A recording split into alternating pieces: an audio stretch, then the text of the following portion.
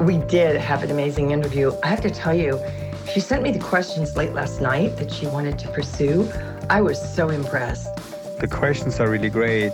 They were very thoughtful questions. They pointed to someone who is a thinker and someone who is reaching for, the spiritual ground you and I have talked about and worked on.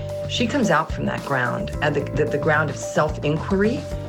This is the perfect way to start your day, start your business, start your life, change your mentality, understand where your powerfulness comes from. She can help you get there. She gives great advice. She has so much wisdom, so much that you can learn from her. I feel more powerful, in control, and more creative after listening to Sabrina's podcast.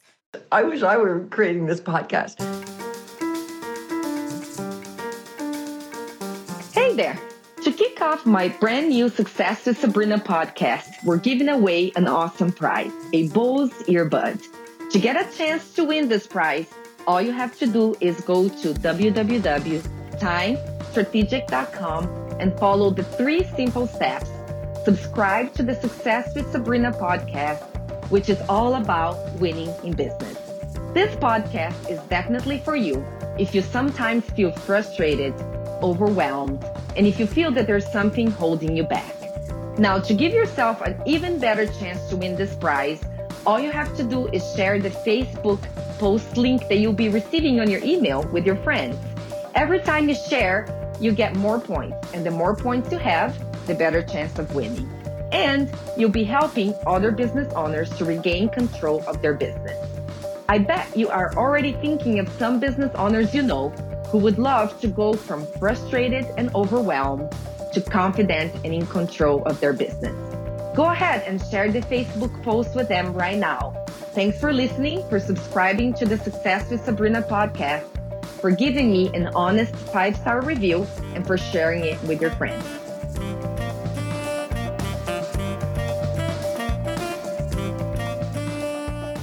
Now, some companies have policies like bring your own device. Is that a good idea to do, and in which cases? I think bring your own device policies, it's very convenient for the employer or for the corporation because you don't have to provide mobile phones anymore or tablets, laptops.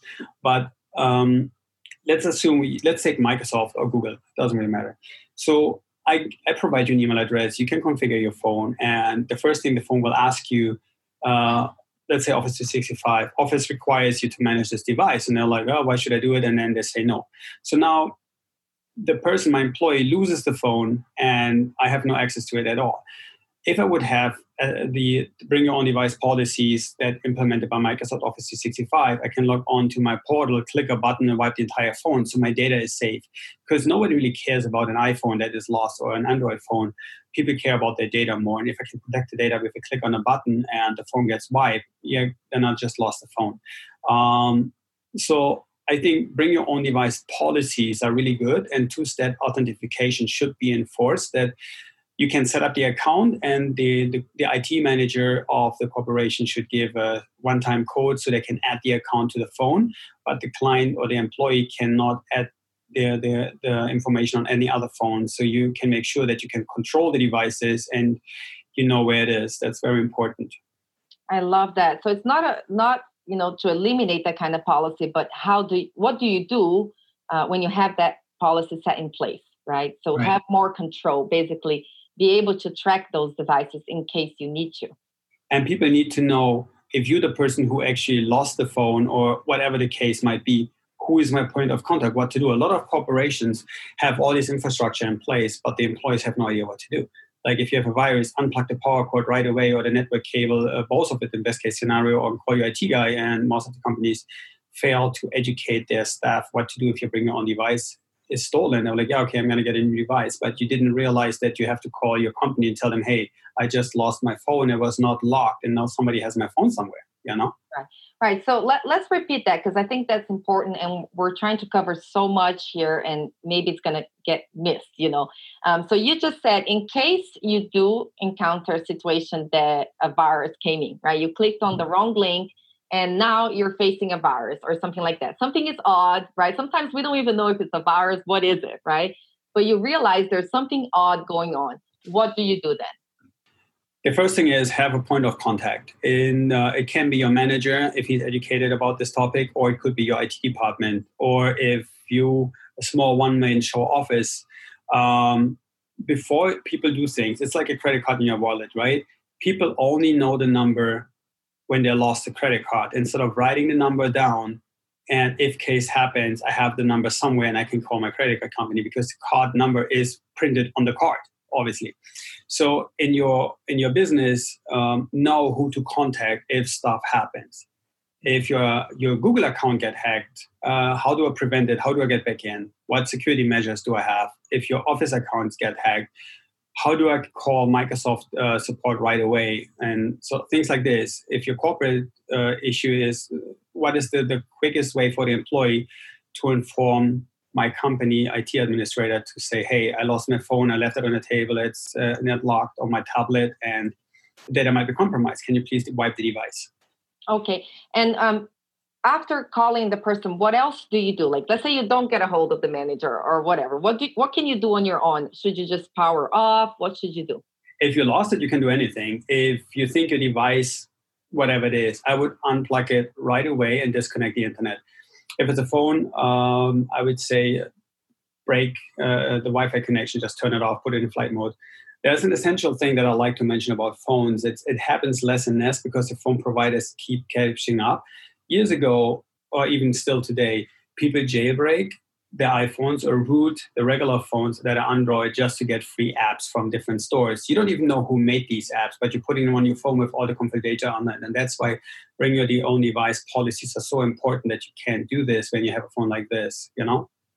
Yes, very true. Now, there's one thing that I want to talk about that is very important to businesses to be aware of, right? And that is that, besides when something like this happens, and there's obviously loss of compromised data, loss of revenue, your reputation is going to be damaged for sure.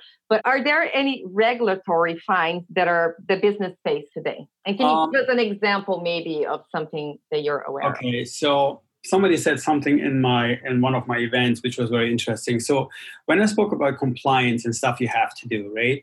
If you look at right now, the hottest topic is you cannot have Windows 7 anymore because it's an end-of-life product, and in business it's not supported. It has security gaps. You should have Windows 10. So I was recently in one of the cancer hospitals. An entire hospital runs on Windows 7, and they have millions and millions of patients' information. So when I pointed that out, they said they don't have the funds right now to update, and they said it's not, I wouldn't say illegal, but it's against the policies unless you get caught.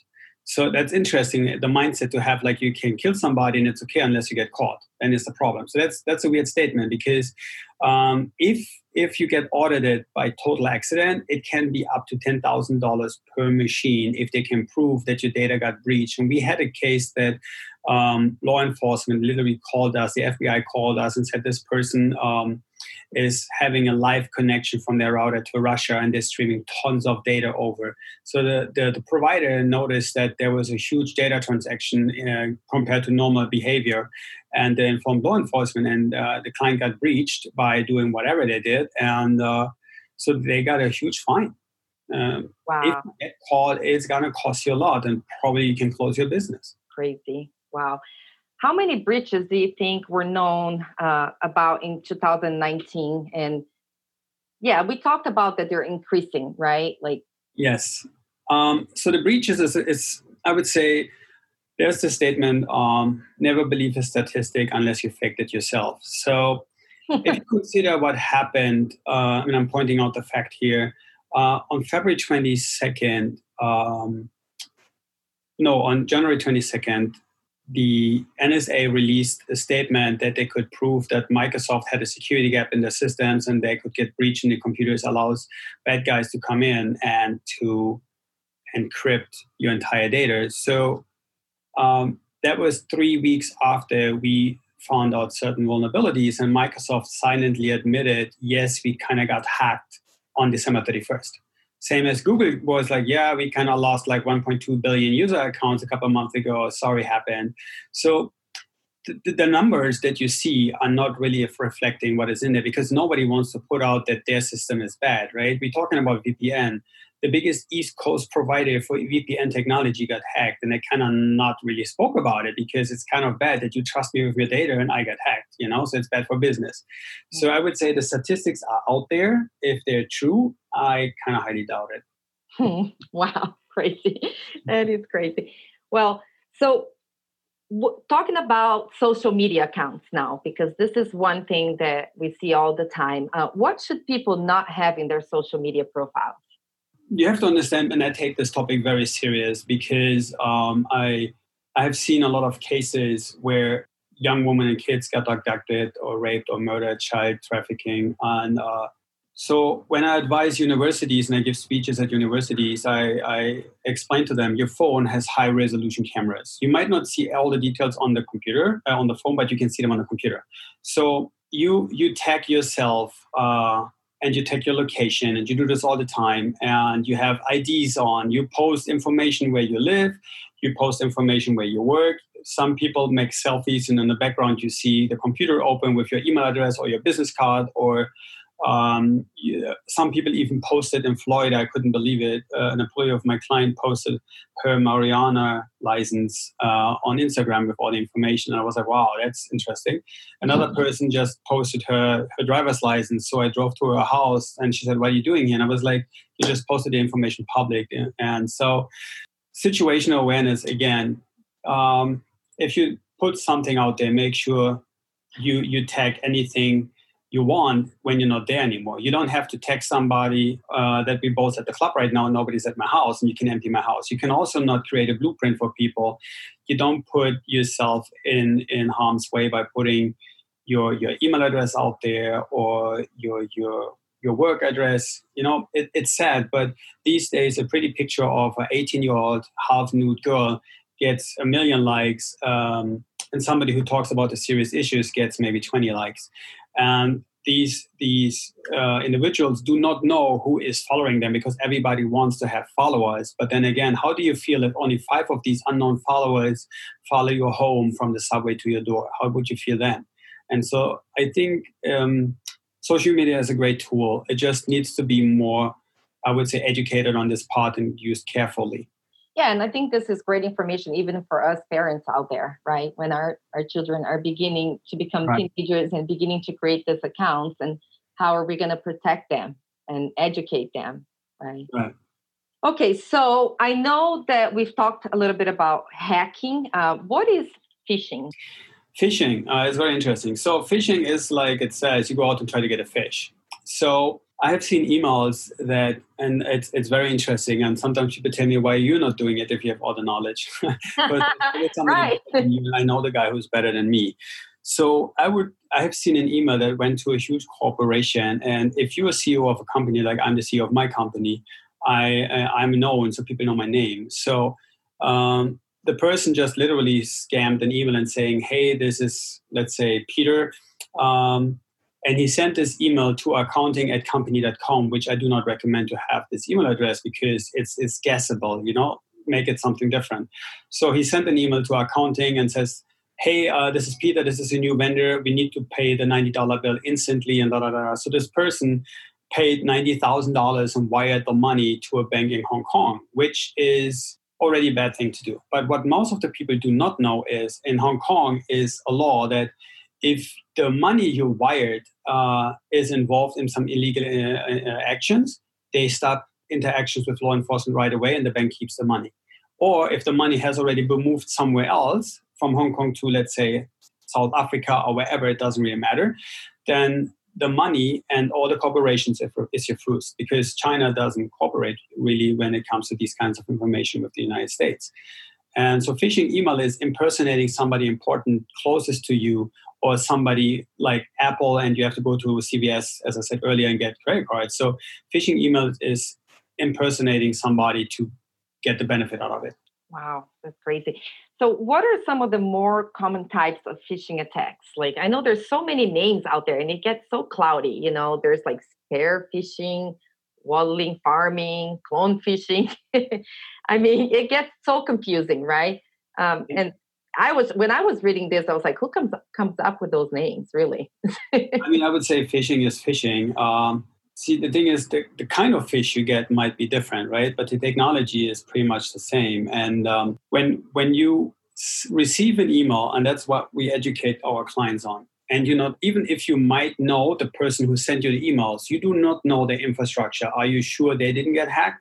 So if you receive an email which an attachment or information that you're not 100% sure that I really was waiting for this mail, pick up the phone and talk to the person. Did you just send this to me? If he says no, then I would say check your information. But if you receive an email like your Office 365 account needs payment, then don't click on the link. Go to office.com. And so back to use common sense and also do your diligence. Did I really wait for this? And Stefan, I know that sometimes you can look at a link and see if it looks a little weird, right? But can they also hide the link destination so that it's not possible to know? No, it depends on your Outlook settings. So if you're able to read or cross-read between text and regular words, the steps are different on a Mac to a Windows. But let's assume you use Microsoft Outlook. You open up the email that you think it's a fraudulent email in question, and once the email is up, you can actually click on the menu and you can say show source, the source code. So in the source code, let's say on the regular email view, you see your account at Microsoft.com. So now that's the display name. That's what I want you to see. That doesn't mean it's a real address. So now that you see the source code, you see all the text and the weird symbols, but you will also see written text. And now you will see suddenly abcdyaz at yada yada.ru or whatever. So now you see, the email is coming from Russia, for example. I'm sorry that I have to mention Russia a lot, but just sadly a lot of stuff comes from Russia. So, and in this case, if you think it's not legit or you have some kind of feeling it's wrong, just switch the view and look at the source code. And if you don't know how to read it, then just call back or verify if the email is legit. If it has an attachment and you have a good antivirus, you can right-click on the attachment and say scan with antivirus before you copy it to the desktop and open it, Okay, yeah. So should business owners have a gateway email to filter mass-targeted phishing emails and a web security gateway? I think so. How much does it cost to install and maintain it? It depends on the service that you're using. And then again, it comes with the same thing like the antivirus. You can have a basic antivirus that does just scan your computer, and you can have something that monitors everything you do and alerts you when something is going on. So the same thing is with gateway services. You can actually reroute all the emails you have into the cloud. They've been pre-screened, and then it'll be forwarded to you. And I know that certain, like Avast and other companies, they offer this product, and it goes up to like $60 per month per license. It really depends also based on volume and how many emails you get. If you only have one email, which is info@mycompany.com, which I don't recommend to have info at anymore. But if you do have an email like this and you get 5,000 emails a day, it costs you probably more than you're getting like 10 emails a day to this email. It depends on the size of the company. And why don't you recommend? Like, what's behind that? Why do you say I don't recommend that anymore? Because these kind of information, the number one password in the United States is 123 password. So number one email is used is info@ or admin@. So if I want to scam you and send a phishing email, I would say info@starking.biz. And I would get an email to info@starking.biz. And if the person is not paying attention right away, we might be vulnerable to it. So that's why I would create different email addresses. Sure, there are crawlers, they're called crawlers, programs out there that scan for websites and information on websites, which emails are on there.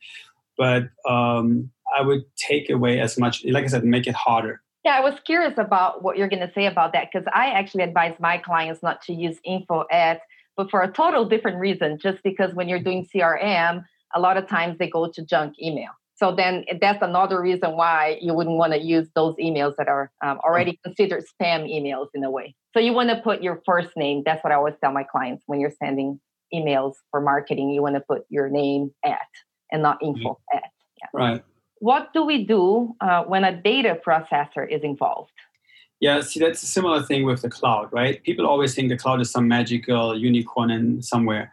The cloud is nothing else than an array of computers administrated by human beings. So the same as your data processor in the middle. Like you kind of buy trust and you pay for it, right? So name brands, you name the companies that get recently hacked, we usually trust them to keep our data safe and to the best of their abilities, but then they're also human being, and you only need one smart guy or one moron to screw things up. So if you have a data processor in the middle and the data is safe and the administrator makes one mistake and the system gets infected, then it's out of your hands. You just have to make sure that whoever you pick is big enough that you can have an insurance. A lot of corporations offer you, if something happens, the data is insured and there's compensation involved. And if the company just closes the doors and walks away, so do your diligence who you make business with.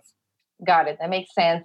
Now, you mentioned the cloud several times, and I almost feel like what you're saying is that it's even more dangerous to be in the cloud for businesses out there that are thinking about digital transformation, So, now give us some light at the end of this tunnel, please, because, we hear so much about digital transformation and how, this is the way to go. But the way you're sounding, it just sounds like maybe not. So I think it's a two-way street, right? A cloud is very, very convenient. You have backup functions. They have implemented antivirus security rules and stuff like this. It's really great. But you need to understand that whatever you do in the cloud, it's computers stored somewhere. So that's one part. If I move everything to the cloud and accessible from everywhere, every device, it's really great. So now consider you have an office with 50 people or you have a hotel. And your entire management software is cloud-based. Now, down the block, somebody does construction and cuts the main artery to the internet node, and now you have 2 months, which happened in New York on 78th Street. You have 2 months no internet in the entire building. How does your 50 employees get there and work? So that's one part. So if you have your own infrastructure and you have a very good IT team or you do it yourself, you can build your own infrastructure and you can have a hybrid between cloud and local. And then also you trust that corporations like QuickBooks got hacked January 1st or January 6th, Microsoft, Google, you name it, the list is endless, right? So you trust them that they keep your data safe. And then at the end of the day, it was not. So I would say there is no perfect system. You just have to evaluate which data you allow to be in the cloud and which one is very sensitive and confidential, and you want to store it more confidentially, maybe locally, with limited access to people. Yeah, so what you said right now brings me to the next question, which is, what are confidentiality, integrity, and availability and cyber resilience? Like I said, everything that is able to, I would say, financially or in any kind of relationship or emotionally hurt an individual or a corporation, I think that's considered confidential data that can do harm in any way to others, right? And this data should be handled in a specific way, that you don't copy it on a USB drive and leave it everywhere so people can take it and copy it over. You secure it. If it's a data center, if it's a secure server, you have single sign-on, secure passwords, logout policies. There's so many things that you can do to keep data safe.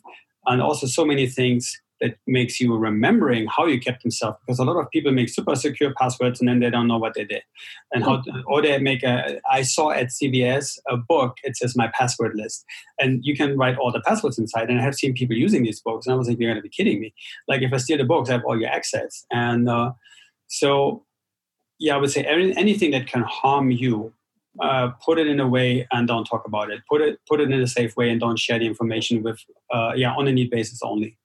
Mm-hmm, mm-hmm. I'll tell you what I did with my passwords. So let's put me on the check. I'm on the hot seat, guys. So I created an Excel spreadsheet and then I encrypted it. So that you have to have one master password to be able to access the file. Is that safe enough? It depends who encrypted it or which software. So I like to mention something about the encryption software, right? It is safe enough. The password is not 1, 2, 3, 4, 5. So that could be hacked probably easily.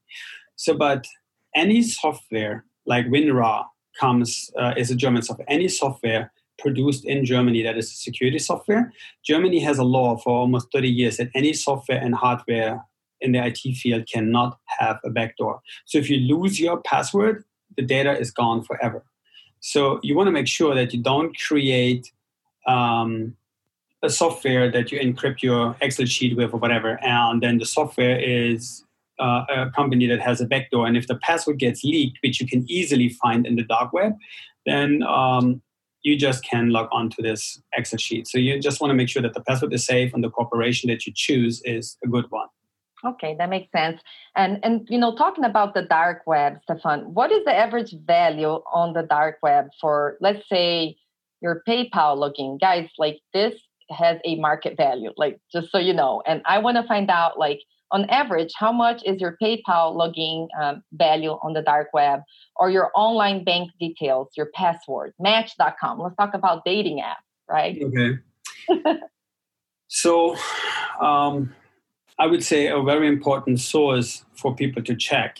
There's a website called Have I Been Pawned? You can type your email in there and they will show you if your value is on their website.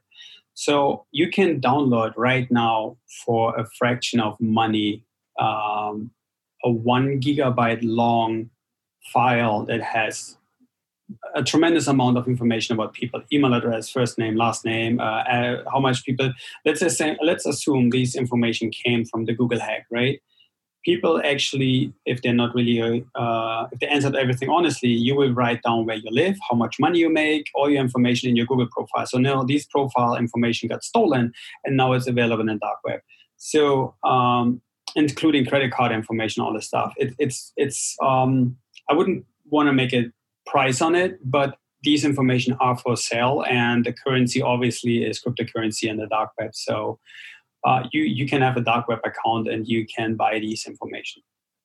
Wow, that's so crazy. So if you thought sending pictures, like let's say that you after this podcast, you listen to it and you realize that you've made some mistakes. You've learned that, sending passport pictures on an email because your brother-in-law is planning the trip and he needs your passport information or whatever it is not safe, right? Let's say you've done that in the past. So what do you do now? Like, do you go back and you delete this email? Like, what exactly, like, is it just out there now? Like, or if nothing happened up until now, then you're safe? Like, how do you go about it? Trying to correct the mistakes from the past, maybe? So I would say once it's out there, right? Because the email is not only on your relative's computer, it has to go to the computer somehow. So it goes over an email server, which is probably somewhere hosted, and then it's either POP, IMAP, MAPI, whatever it is. It's picked up from somewhere.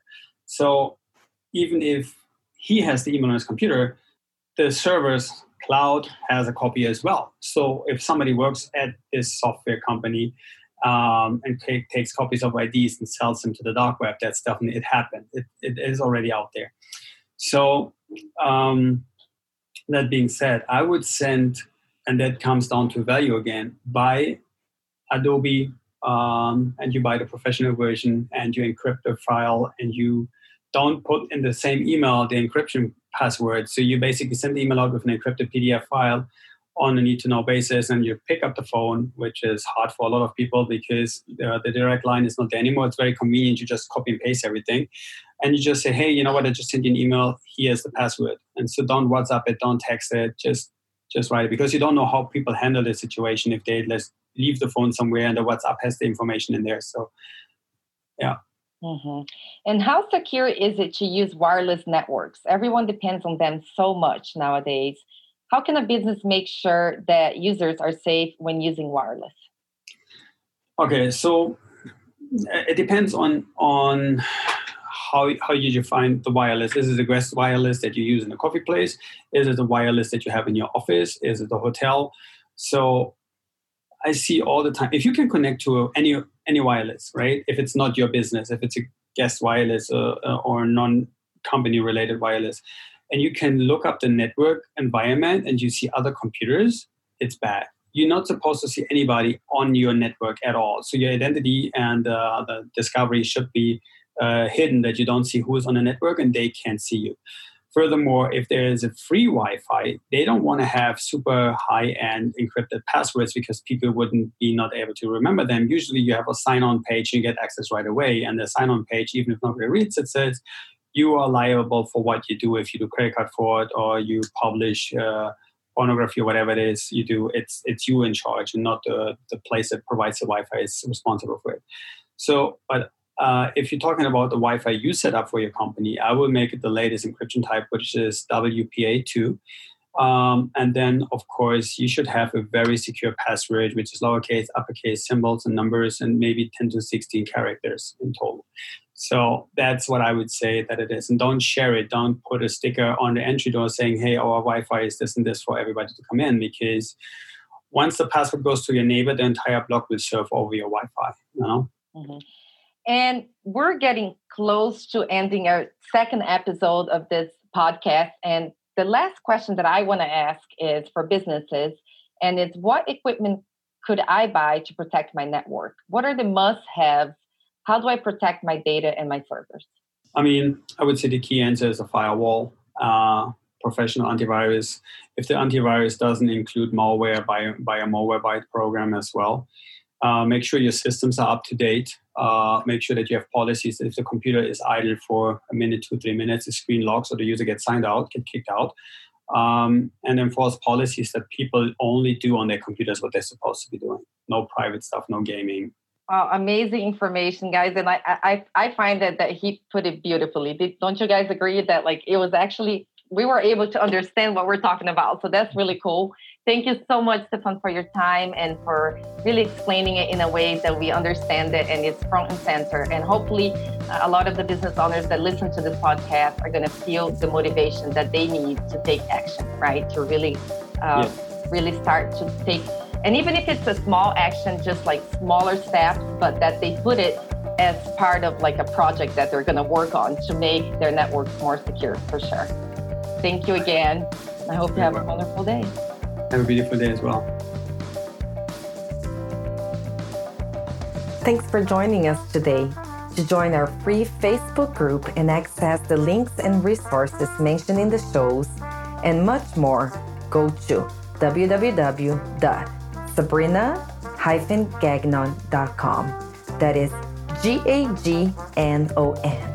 You will become a member of a private Facebook group dedicated to providing the best practices, skills, and strategies to grow your business.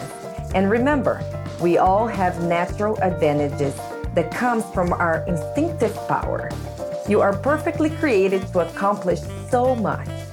Let's challenge the status quo and create a business and life you love.